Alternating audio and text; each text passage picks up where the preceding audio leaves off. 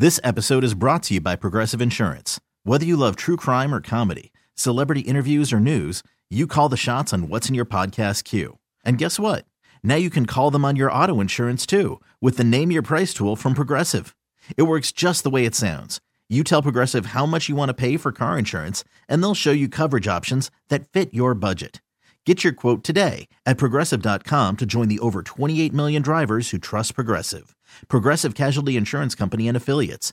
Price and coverage match limited by state law. I'm Sandra, and I'm just the professional your small business was looking for. But you didn't hire me because you didn't use LinkedIn Jobs. LinkedIn has professionals you can't find anywhere else, including those who aren't actively looking for a new job, but might be open to the perfect role, like me.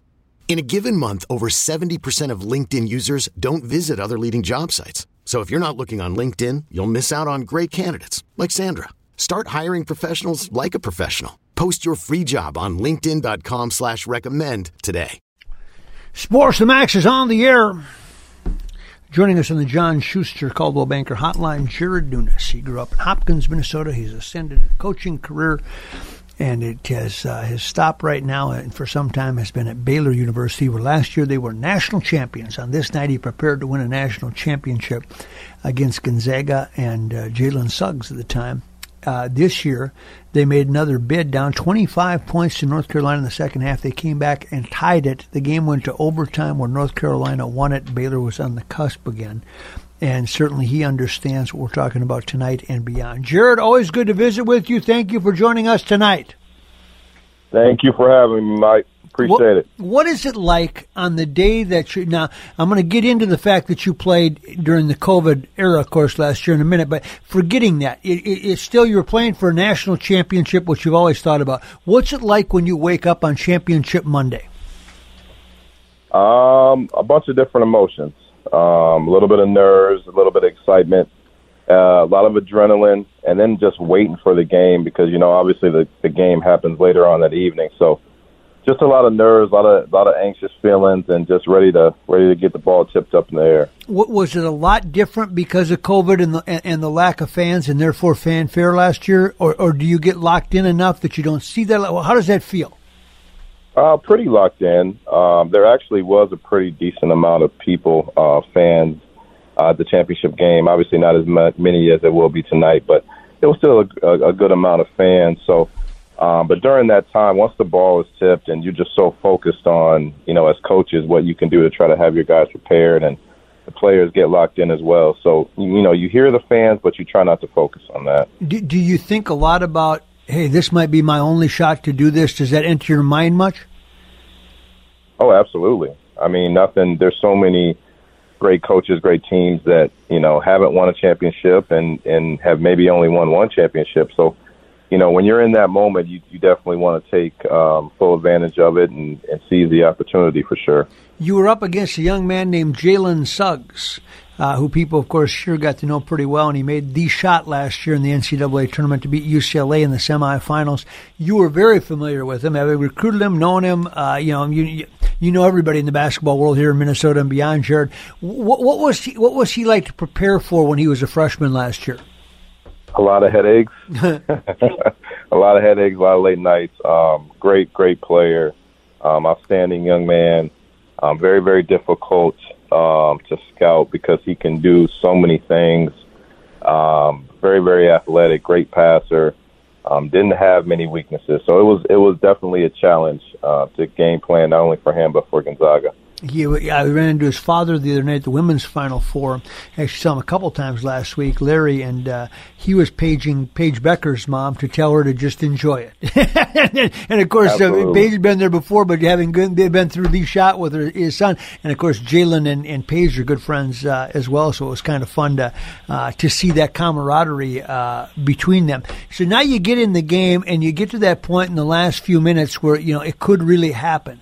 What are you thinking on the bench? And I always think this, Jared, as a coach, are you thinking just don't suggest anything or do anything that will screw it up? Does that enter your mind at that point? You know what? The one thing that kept entering my mind was this clock isn't moving fast enough. That was the main thing. You just can't believe how slow it seems, huh? Yes, and even though we had a decent lead, we're still looking at the clock like, man, I swear it just said 5 minutes, like 5 minutes ago. You know what I mean? So you just constantly just want that clock to go down. And then once, you start getting close to when it's over, you just start thinking about, everything you went through during the year and how much your kids put in, how much, as coaches, time we put in, and just that you won the last game of the year. Like, I mean, nobody really gets to understand that feeling outside of people, win the NIT and the national championship. And so there's usually, two teams that can say they got that feeling. That's a great feeling. Jared Dunas is our guest. Jared, do you reflect, or is that more a player thing when you start thinking about, I know your father, of course, Al, very well, was a great player himself. Do you reflect upon, boy, he brought me to the gym when I was 5 years old, and I hope I'm paying Pops back a little bit of that? I mean, does that go through your mind? A little bit. I mean, he always likes to remind me that he was the star and the coach in the family, but no, I mean, anytime you have a chance to just kind of continue on a family legacy and follow behind my dad's footsteps, that's always a proud thing for me and a proud thing for him. You ask him, though, how he didn't get that Central team to the state tournament, okay? No, I try to stay away from that. It's a famous story that I like to share with Al from time to time. Yeah. So now this year you come back, you got a good team again. And during the regular season, I was just talking about how you don't feel the same intensity and fanfare here in Minnesota for college basketball that you used to. Now, part of that is the fact that the Gophers haven't taken us there. They haven't played hardly any big games. So they've won 2 NCAA tournament games in the last 25 years. Both first-round games, obviously. They got bounced the next one, and that's as far as they've gone. And it's hard to develop generations of basketball fans if you don't go deep into the tournament every 3 or 4 years. They haven't. What is it like at Baylor and on the campuses in the South and where you play? Do you feel like there's a heavy fervor for college basketball? You're not very far removed from some of those 1 versus 2 matchups, pre-COVID as well when you were playing Kansas. So you mean as far as... Yeah, I mean, do you feel, are they big crowds, and do you feel is it great atmosphere this year post-COVID for Baylor basketball wherever you go? Oh, yeah, absolutely. I mean, going into... I would say probably every game we had on the road was, I think everybody's kind of Super Bowl. I mean, when you're the defending champs, everybody wants to knock you off, and you usually get their best game. So there was multiple arenas that we played in that was sold out, and, of course, our fans are great. So we played in front of a lot of home court sellout arenas. So the excitement of the fans is something that you just can't replace. And, I mean, it just impacts college sports, not only basketball, but all sports, football, baseball, everything. So fan participation is what makes college so great. Okay, now you're one of the few programs that's seen both these teams, Kansas and North Carolina. Let's start with your North Carolina game in the NCAA tournament. You're down 25 points, and I'm watching this, and I can't believe it. I thought, God, North Carolina's really found them. All of a sudden, they're chipping away a little bit, and there's another 3, and their guy gets thrown out of the game, and you're watching, and you're going, I better keep watching this just in case Baylor makes a comeback. Yeah. And the next thing, and all of a sudden, there's an and one, and it's a tie game. Explain what happened to me. Happened in that game, that second half. Well, I think it's just. It's kind of what we've been through all year. It's just a credit to our kids and our staff, because this year was difficult for us with, a few injuries to our key players, and just the resiliency that we've shown. And our guys had a lot of heart and fought. And, it was amazing to come back. The emotions in that game were incredible. Unfortunately, I felt like if we could have just, got over that hump and took the lead, maybe the outcome could have been different. But just the fact that our guys kept fighting, and that just is testament to them all year and kind of year we had. That was what it felt like. It felt like, though, if Baylor gets the lead, it's over. And you get everything except get the lead that day. Right. Now explain North Carolina to me, because they are hot cold like that, and you're not quite sure what you're going to get. As you handicap them tonight against Kansas, what do you see? Well, obviously their 1 through 5 is as impressive as any team in the tournament. I would say if they have an Achilles heel, which I don't know if they do, but I would say their depth. I mean, they don't play a whole lot of players on the bench. So if one of those guys, they almost had an unfortunate injury last game, he was able to come back. But, if they're in foul trouble or God forbid they get an injury, it might be tough for them to overcome that. But that starting five is about as good as you're going to see in college basketball. Now, there's one, you went to Hopkins and started there. There's a kid named Kerwin Walton that doesn't get in much right now, that from Hopkins has played for North Carolina as well. He was a great player in high school. Not a good player, a great player, off the charts. I've watched him train in the summer. He's unbelievable. Let's just say, hypothetically, a kid like that, there's an injury, a kid like that has to go in. Now, they're super talented, and they haven't played for a long time. I'm sure you've had this scenario play out at Baylor for time. How do you try to get a kid comfortable that you ask to do a lot, boom, right now? What is there a secret sauce as a coach to try to get that kid? He's really good, talented, but he hasn't played for a long time. There's not really anything that you can do other than, make sure that they stay prepared. And them as a player, the person as a player has to make sure he's prepared and ready. And just anytime your number's called, to be as prepared as you can be and take advantage of the opportunity if you get it. And it's a tough situation to be in, to not have played or to not know if you're going to play or to not have a lot of experience or repetition during the year. But the best thing you can do is stay ready for that opportunity. And now here comes Kansas, who you know well as well. They looked really good in the tournament. Give me the scouting report on the Jayhawks and what North Carolina would have to do to negate them.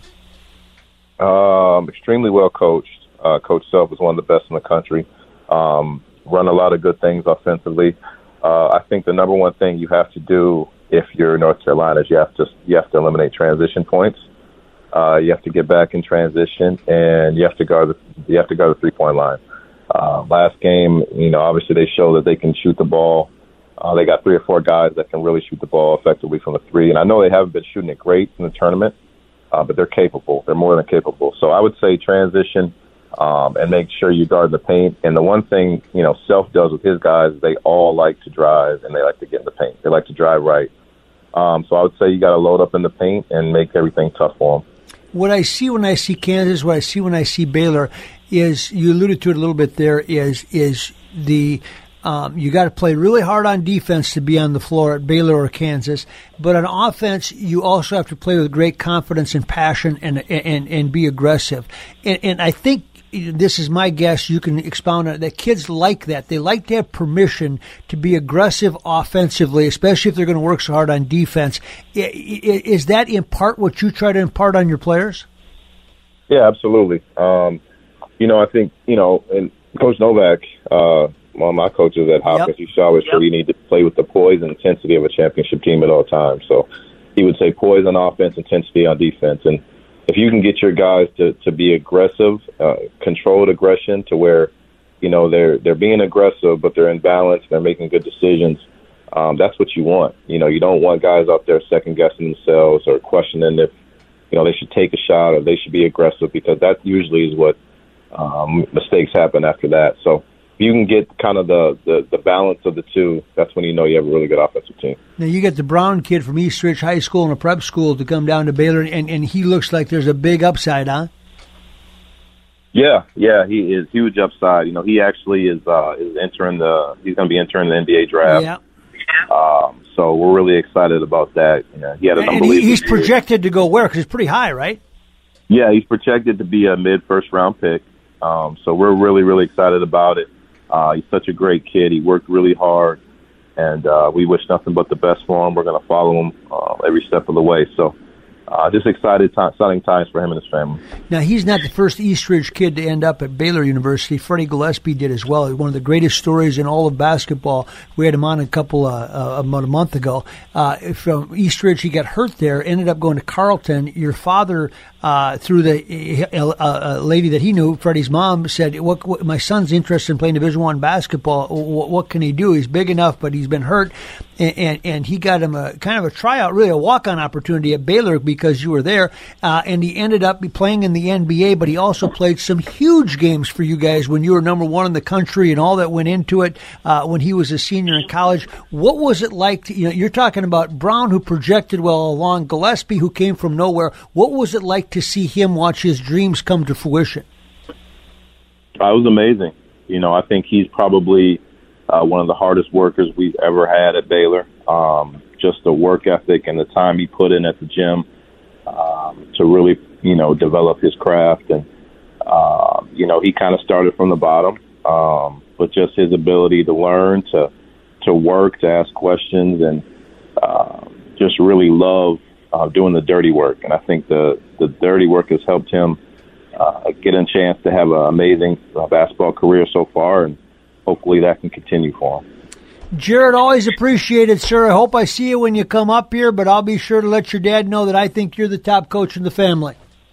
I appreciate it, Mike. Thanks a lot for having me. You bet. Jared Nunes down there at Baylor, where they win games on a regular basis. Al Nunes, his father's been a guest in the show, really an articulate, smart guy about a lot of different topics. We like to have him on frequently. When we come back, Mike Krzyzewski's final game we've seen. He made his name made twice here in the Twin Cities. Following one of those, he came back and he spoke at a banquet a week later for Mr. Basketball, and I had a chance to ask him a question that I always wanted to ask him when he came back to Minnesota. I'll tell you what the question was and what the answer was, because it surprised me when we come back on Sports to the Max. Welcome back, Sports to the Max. You're home to the Twins and the Timberwolves. Timberwolves tomorrow night against Washington. Twins scheduled for Thursday afternoon, the home opener. We'll talk to Larry DeVito, the man that runs the grounds crew, about what the conditions are of the field right now and going forward on Thursday.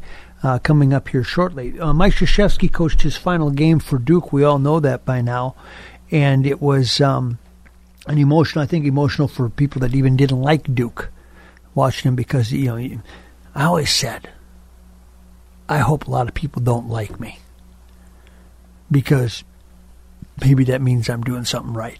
You never, ever hear people complain about the worst coach in the conference. Fellow coaches will always talk about if there's a really bad program and et cetera, they got to show respect. So they'll say things like, "Oh yeah, he's a great guy. He'll get her going." Well, they know he's not a great. He may or may not be a great guy, and he's not going to get it going.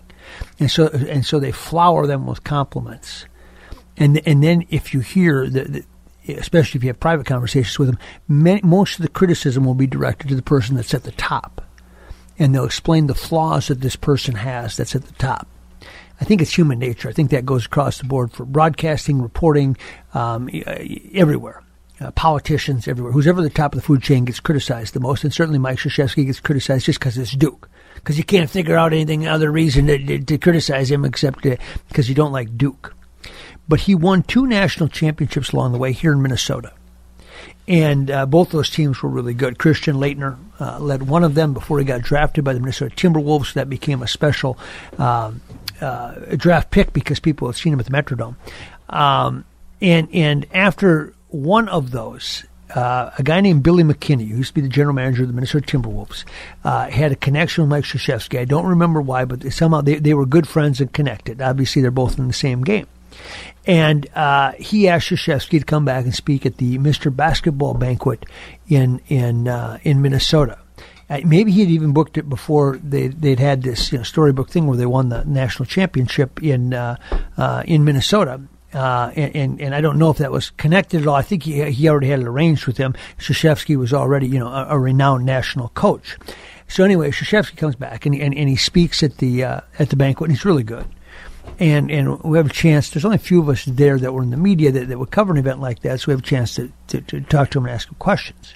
And so I thought I was pretty smart. I was a young reporter, right? And I figured that I'm going to impress the old coach, right? Show him that I've got some a little bit of insight into this game and what goes into it. So I says to Coach Krzyzewski, I says, Duke must be good because you recruit kids that really want to be successful.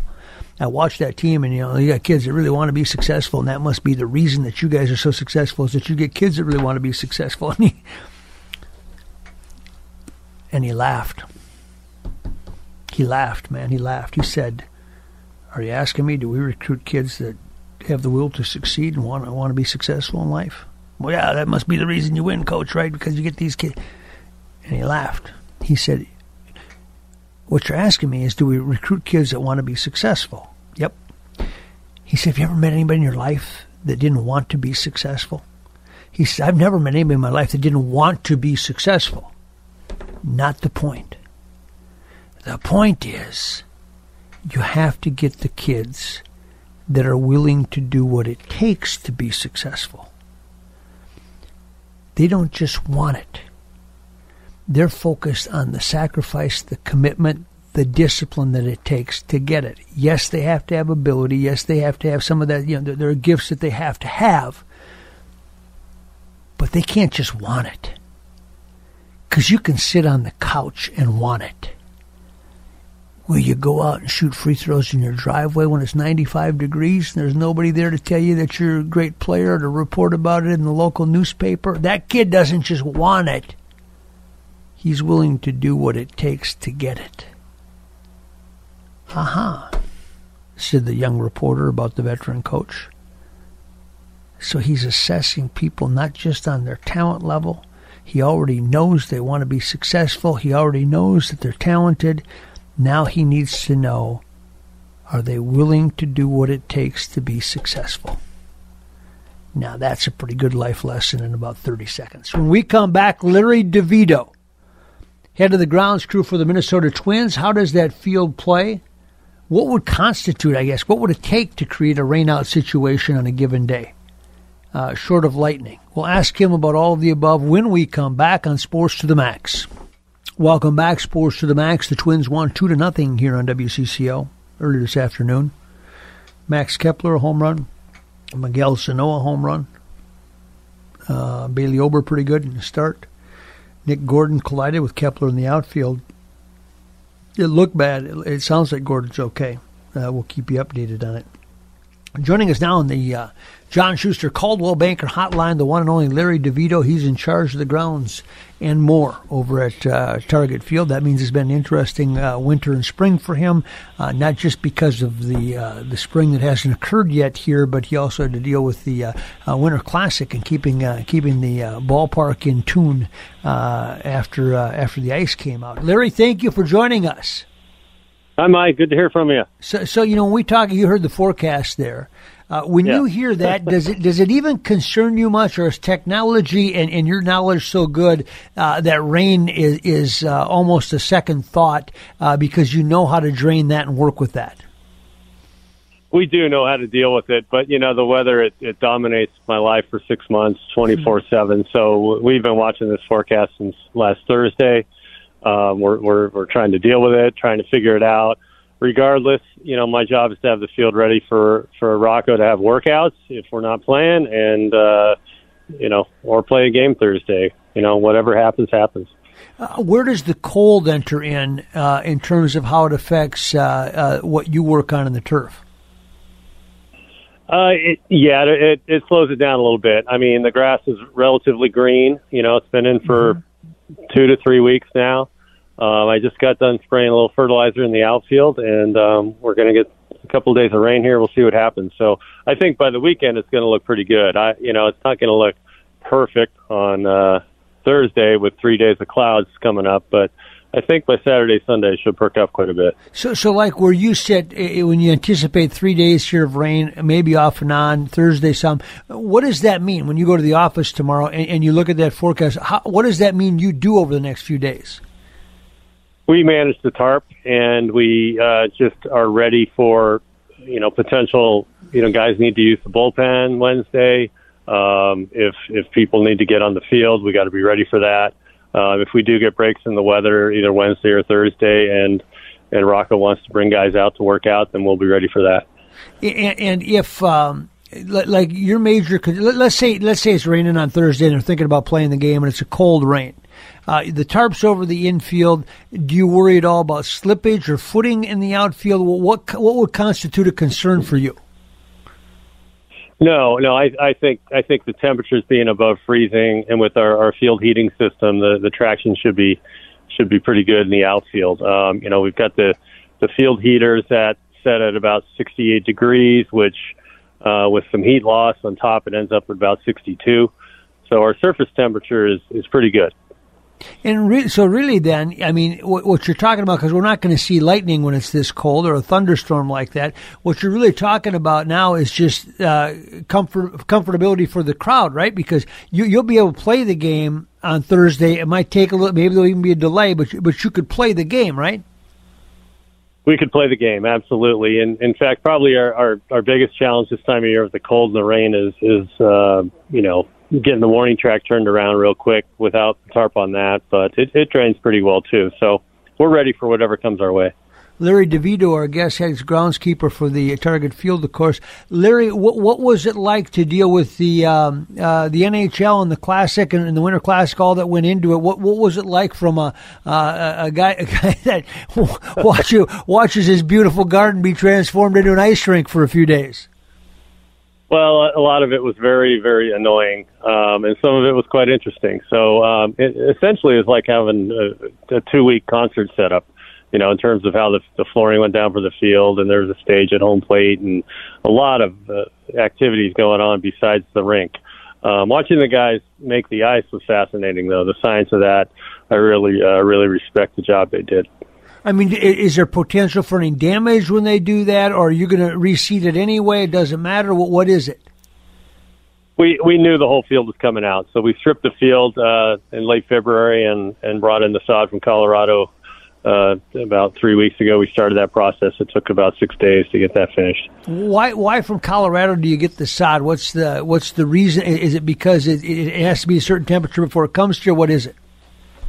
There's a few. One is they have a real quality natural sand at the farm. The second is they have a much longer growing season, so the grass is a little stronger. They have better solar radiation, more sunlight.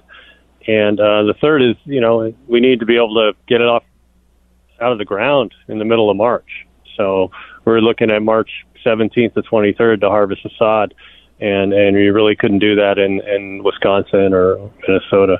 So they take it from, what's that process? They take it from Colorado, put it on a truck, and how many days before you need to replant it? We turn it around in 24 hours. It comes on climate-controlled trucks. We get kept it at 50 degrees just to keep it above freezing, and that's how it works. And it plays pretty good right away?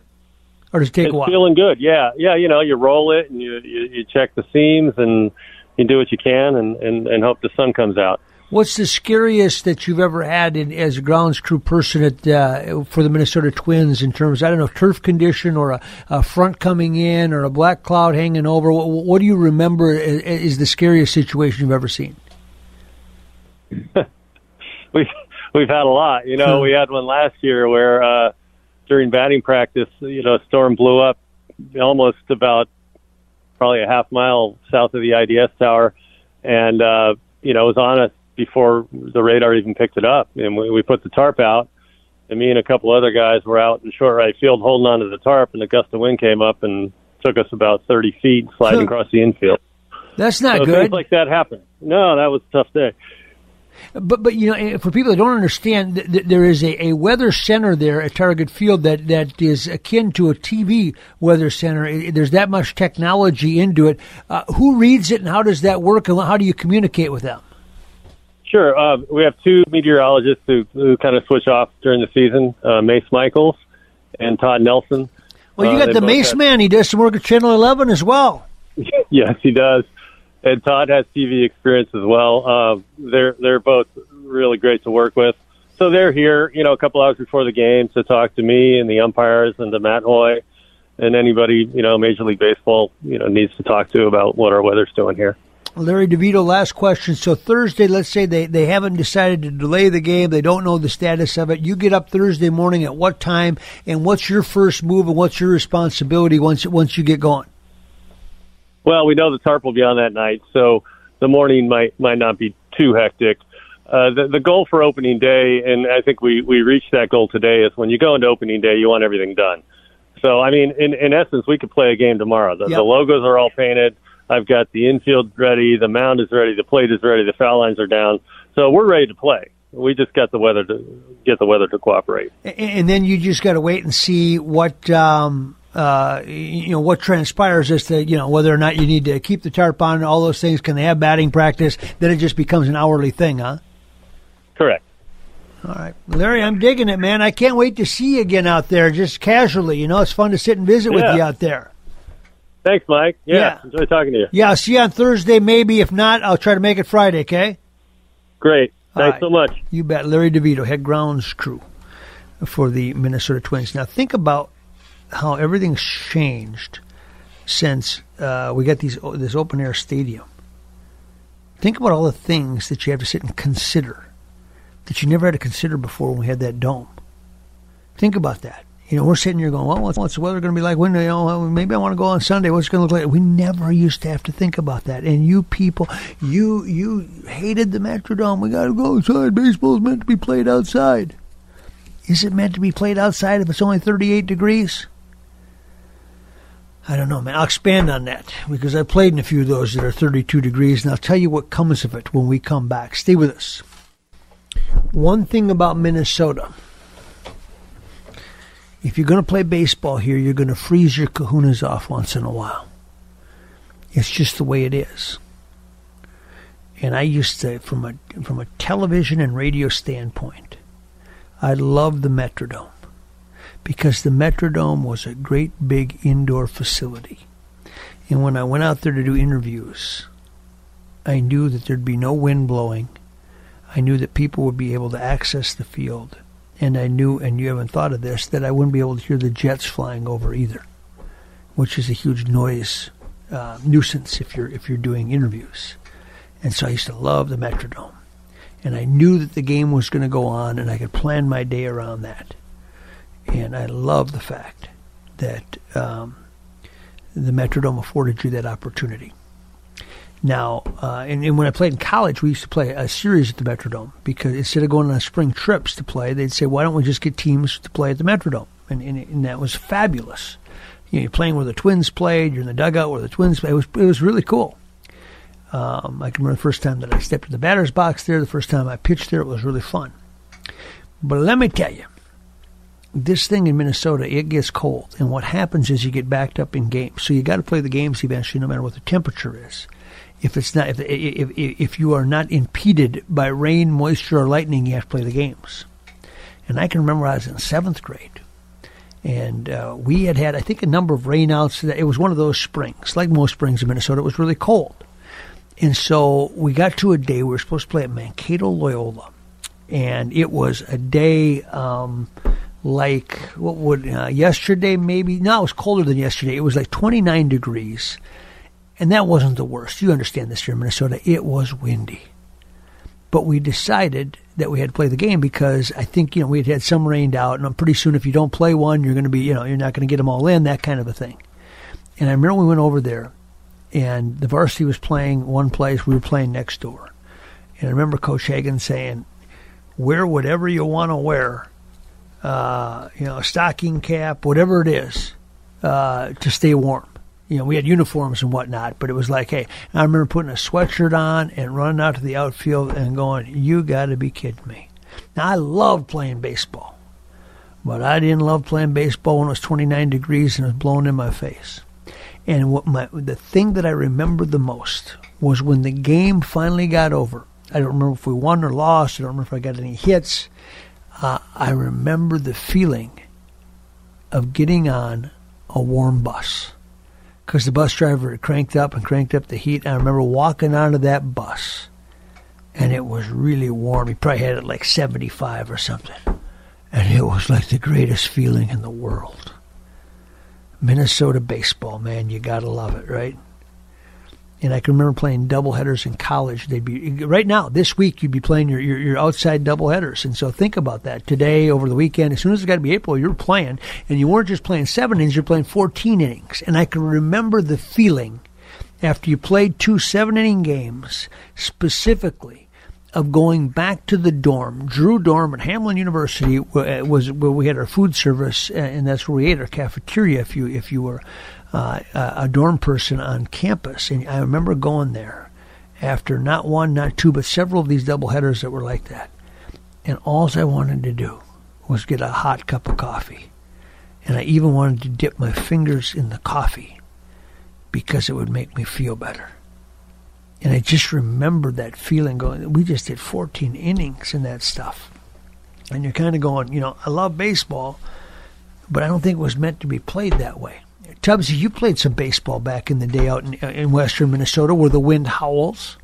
Yeah. Do you remember cranking it up a few times when you were, is there snow up against, it's like it's good enough to play, but you can still see some snow on the warning track. Yeah. There was definitely, little bits of snow here and there, and you just you learn to play around it, and where the ground was hard if you're in the box and you couldn't dig in. I mean, it wasn't quite like ice, but you know what I'm talking about. You like to get your footing at least, for your back foot, because you need to brace yourself. So. I remember another time I was a freshman and sitting on the bench for the varsity, right? And we're playing a game, first game of the year, I think it was. And so it's it's one of those where we got the big lead and we had a good team and all those things. So hey, Max, you're getting to bat the last inning. Okay. Well, in the cold, I hadn't loosened up. Oh man! So you really got to get working on it if you're going to loosen up in that kind of weather. Yeah. So you go into the batter's box, you take it, and of course it's a ground ball in the hole, and so now you got to run as hard as you can. Mm-hmm. And I can just remember my feet feeling frozen, and my hamstrings tight, and my coach laughing. You don't forget those. It's like it should have been a hit, but it had turned into an out, and they're laughing at you, saying, "Why unhitch the plow? Unhitch the plow." Yeah, and it's like no matter what you can do, it's like you can't beat it. You can't get that warm, that loose, that quick. Yep. You can sit there, you can have the donut on your bat, and you can sit here and you can try and get your hips loose. But at the end of the day, it's like if the person in front of you doesn't have a long at bat, guess what? You got to get your gloves on. You got to figure out how to get yourself in there and be ready to go. Yeah, just the way it is, And now when you're pitching, it's a little bit of an advantage, I used to talk to Jack Morris about that. He was the opening day pitcher, I think, 15 straight years for different teams, and he loved those first couple of games because he'd just throw inside on them all day. Can you imagine Jack? A little bit amped up on opening day in that cold weather in Detroit with the wind coming off the lake, and he's a little bit pissed off just because he's Jack Morris, and now he's saying, okay, 40 degrees, perfect. Yeah, you gotta go in and you gotta hit guys on the handle and and he's going right after the handle. Yeah, right? no, he's going to make them swing at the and you knew he would do that, dude. That Maxie, that stuff hurts in the middle of summer when it's 80 degrees. I couldn't imagine. I could not even imagine having somebody like Jack wanting to come in on you when it's like 30-degree wind chill. Yeah, and on top of that, of course, you and I played basically the aluminum bat era. Yes, I never played wood. I always played aluminum. I played wood when I was in the over 35 league. We switched to wood, which was different. But and it stings for sure on an aluminum bat. But now you're talking about you're going to break the bat if you throw inside, and it's going to hurt. Yeah. Double whammy. When we come back, we'll talk hockey. Mike Gensel's an NHL scout. And his son scored a big goal against the Wild last week playing for Pittsburgh. And the last time the Gophers won a national championship, Mike was one of the coaches. We'll talk to him about all the above when we come back on Sports to the Max. This episode is brought to you by Progressive Insurance. Whether you love true crime or comedy, celebrity interviews or news, you call the shots on what's in your podcast queue. And guess what? Now you can call them on your auto insurance, too, with the Name Your Price tool from Progressive. It works just the way it sounds. You tell Progressive how much you want to pay for car insurance, and they'll show you coverage options that fit your budget. Get your quote today at Progressive.com to join the over 28 million drivers who trust Progressive. Progressive Casualty Insurance Company and Affiliates.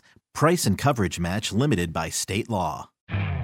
You could spend the weekend doing the same old whatever, or you could conquer the weekend in the all-new Hyundai Santa Fe. Visit HyundaiUSA.com for more details. Hyundai, there's joy in every journey.